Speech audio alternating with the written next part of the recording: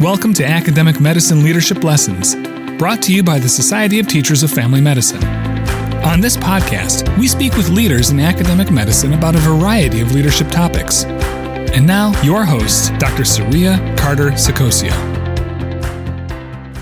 So today we have with us on our STFM podcast, Dr. Tammy Chang. She is a health services researcher and a practicing family physician. She's also been on the board of directors for NAPCRAG, or North American Primary Care Research Group, and the Society of Teachers of Family Medicine board. We're so glad to have you with us, Dr. Chang. And a couple of your accolades include receiving the Distinguished Trainee Award from NAPCRAG and also the chair of the research committee. So you have been highly involved in research and family medicine. And I'm so excited that you're able to join us today to talk about what it's like being a mentor and how to be a good one. Thank you for having me, Saria. Yeah, so let's jump right into the topic. And I'm curious, and everyone has a different answer to this question. And I want to hear, what does it mean to you to be a good mentor, to be a strong mentor to others? You know, I think being a really good mentor means putting yourself in the shoes of the people that you're working with and teaching and helping and learning from. I think that's something that's sometimes hard because society keeps changing and what society needs keeps changing. And so thinking not so much about what your experiences were, but trying to put yourself in the shoes of the people that you're charged to help and lead and grow. I know that that's one of my biggest challenges is, I'm not trying to create another person like me. I'm trying to help that person be the best that they can be and to serve the needs of society today and tomorrow. And that's a really hard and tricky thing. And it takes a lot of time to understand a person and help them to develop a sense of meaning and purpose, and then help them to develop a plan to get there.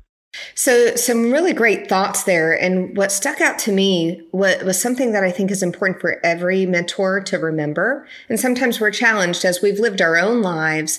What you said is it's important to get into their shoes rather than expecting them to fill yours. And that is so critical as we're trying to help people develop as their own leaders. So tell us how you get started with a mentorship relationship. What does that look like? What do you expect? And how much time does that usually take? A mentorship relationship is so special. It's, one of the deepest and most cherished relationships that I have in my life.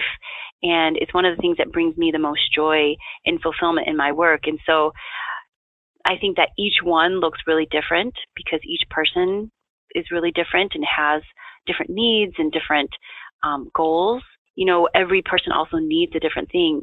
I think in this day and age, when we talk a lot about, being fair and equitable, I look across my mentees and I think it's not the same thing that everybody needs. I need to give everybody what they need, not everybody the same thing. And that takes time to understand what that means. A lot of just self-forgiveness when you make mistakes as a mentor, but making sure that from the get-go, my mentees understand that I have their back 100%, that no matter what happens, that I'm going to be there for them.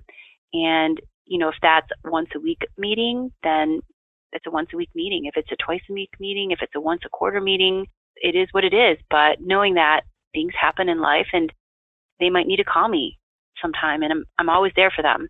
I think that that's one of the most critical things that a mentor can do is to make sure that their mentees feel secure. Because in this day and age, we need our young leaders and our young researchers and physicians to take risks and do really big things. And it's scary to do really big things because there's always a chance that you're going to fail. And unless you feel like people have got your back, you might not take that risk. And we need people to take those risks to do really big and maybe crazy ideas that can really change the world. And that's what I see my job as a mentor is to let people know, hey, I've got your back. No matter what happens, I'm on your side and that you should go for it. Wow. In so many ways, the description you give as being a mentor and having a mentee is very similar to the physician-patient relationship that we have in family medicine. and how that works and how we personalize the care and being flexible in what those needs are.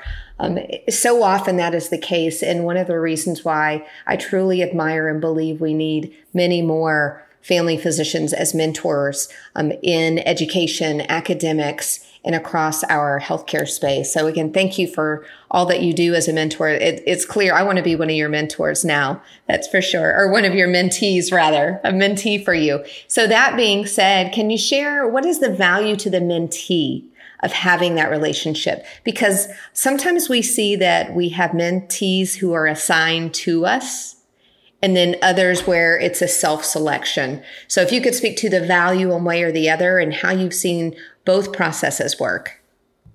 I think you describe it really well, Surya, is that sometimes you choose who's going to be your mentor or mentee, and sometimes you don't. And I mean, there's a few ways that I like to look at it. One is, just like in any other relationship you have, whether it be a friend or a partner or a coworker, you get to choose how you interact with them. And sometimes the mentee and mentor aren't a good match, that there might be stylistic differences or, other things that just make it not work out. And it could even just be a logistical thing. And I always tell people not to feel bad about that. If anything, just to be cognizant and to be aware and to say thank you from both ends, as a mentor and as a mentee. And sometimes it'll just be a one meeting thing. And that's okay, because people need different things, and there's lots of people out there. And I want people to always end up with someone who's going to give them what they need and be the kind of person that they need at that moment in their life. And sometimes it's not going to be me, or, and that's okay. And I think giving people permission to say, hey, this was awesome. Let me see if there's other people who might be a better fit for you. There's just so many benefits of having a good mentor and to a mentee. And I say that from the place of being a mentee of some people who have just been fantastic mentors to me. And so, one of the things I always say to people is a really, really good mentor can make or break your life. And I'm not saying make or break your career, just make or break your life, because they really help you to go down the right path for you. One of the things I say to my mentees all the time is that I'm not here to help you win the career game. That's not what we're doing here. We're here to win the life game. We're looking for you to have a joyful, fulfilling life, having time to reflect on what that means to them and helping them work through that. That's not easy. That takes time, and you need to find the right person who cares about you and connects with you to do that.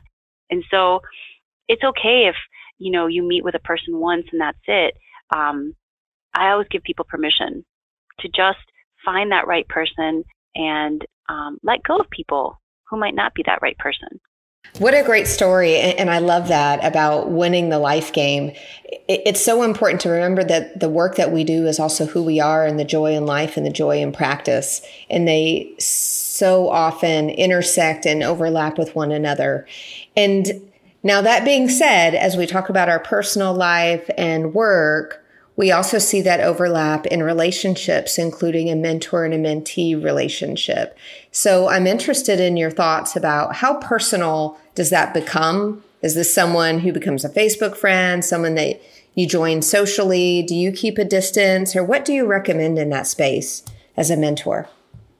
I think that again is really dependent on the person. I think people who feel comfortable and maybe are more extroverted would really thrive in having an environment and, interactions which kind of overlap with personal. And then I have mentees who would feel really uncomfortable with that. And my job as a mentor is to recognize that and not put people in situations that would make them uncomfortable. My whole job is to help them feel as comfortable and confident and empowered as possible. And that's part of it. That being said, I always give all of my mentees my cell phone number. I tell them I'm there for them 24/7, 365. If something bad happens, call me directly right away. We'll work on it together.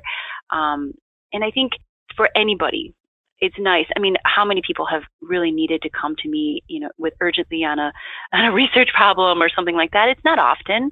A lot of times it's interpersonal, something that happens. But I know for my mentors who've done this for me, just knowing that I could call them if something happened makes a really big difference. And I personally love to have my mentees and colleagues and peers and friends with me. But, I don't feel bad if people aren't comfortable with that. That's okay. Yeah, so echoing on the theme that you brought up earlier in regard to individualizing that relationship with a mentee, that's very important, of course.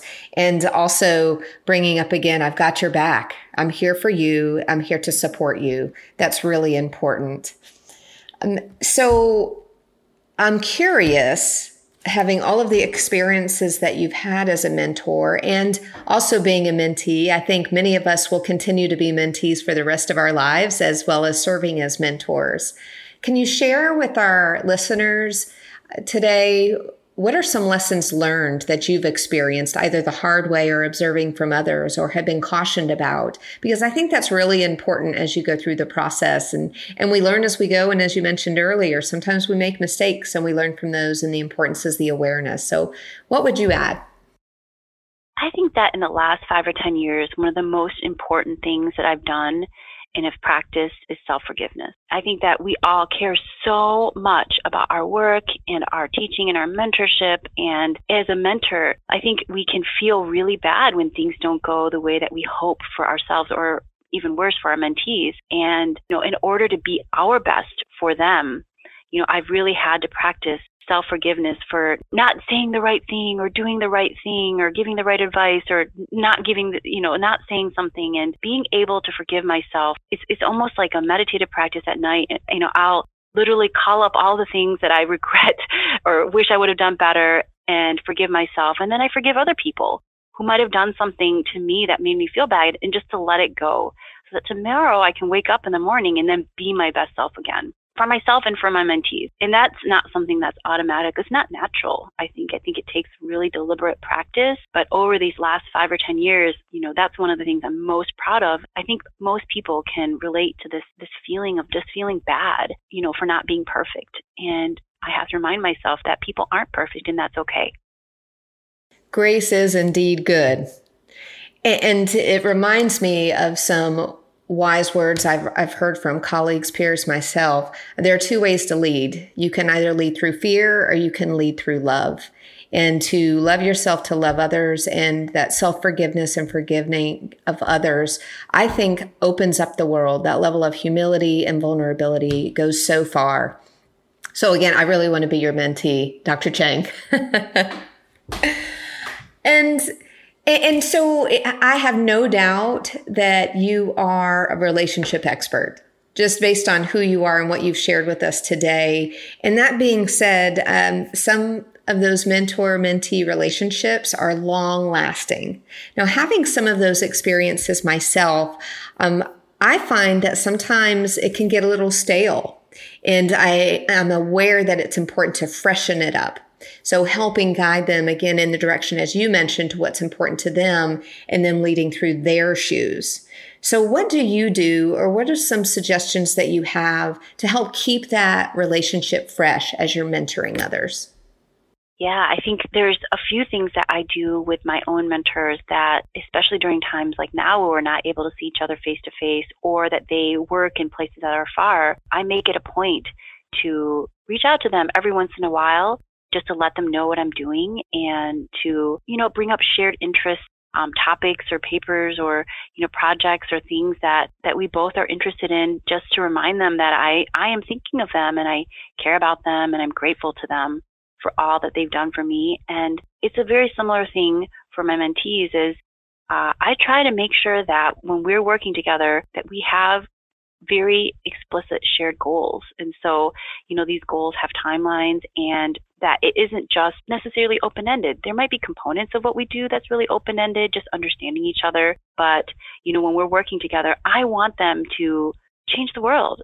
I want them to have impact. And that means that we need to be very, very active about what each meeting is about, what our goals are, how we're going to meet those goals, and troubleshooting those goals. And so, keeping things fresh to me is not necessarily just in the meetings or the phone calls or the Zoom meetings that we have. It's really about staying active with a shared goal, a shared mission that we've decided on together, and, sticking to a timeline with a goal of impact. Mm-hmm. Certainly shared goals go a long way and are most impactful. So what are other thoughts that you might have? We've gotten some great answers from you. Thank you so much for sharing with us today your experience and expertise around mentorship. Anything that we missed or you'd like to touch on? I think one of the things in family medicine that is so special and great is how generous we are. And sometimes it can go to the point where we feel like we're doing so many things as a family doctor. You know, we're seeing patients and we're teaching, and we might be doing research or scholarly work, and mentorship might seem like such a big task. And what I realize is that sometimes it's okay just to do little snippets, and the goal is not for someone to call you a mentor, but to serve in that role however you can in the moment you are in. And it almost takes the weight off of people to feel like, well, you know, am I actually your mentor? Or, you know, am I doing everything a mentor should? You know, I think that formal mentorship is great and wonderful. And if you can do that, it would be great. But if it's not possible, to do the lowercase m, the small m type of mentorship, the snippets and the words of praise and the encouragement and the empowerment to everyone around you that you probably already feel in your heart. And I just hope that I give you permission to encourage you to do that. And that kind of mentorship, I think, should never be underestimated. Well, and thank you, Dr. Chang, for your generosity today and sharing your time, your experiences, but most importantly, your passion and enthusiasm for those relationships and building up our mentees and walking in their shoes and helping them develop what leadership and life looks like to them and winning the life game. And thanks again. It's an honor and pleasure. Thank you so much for inviting me.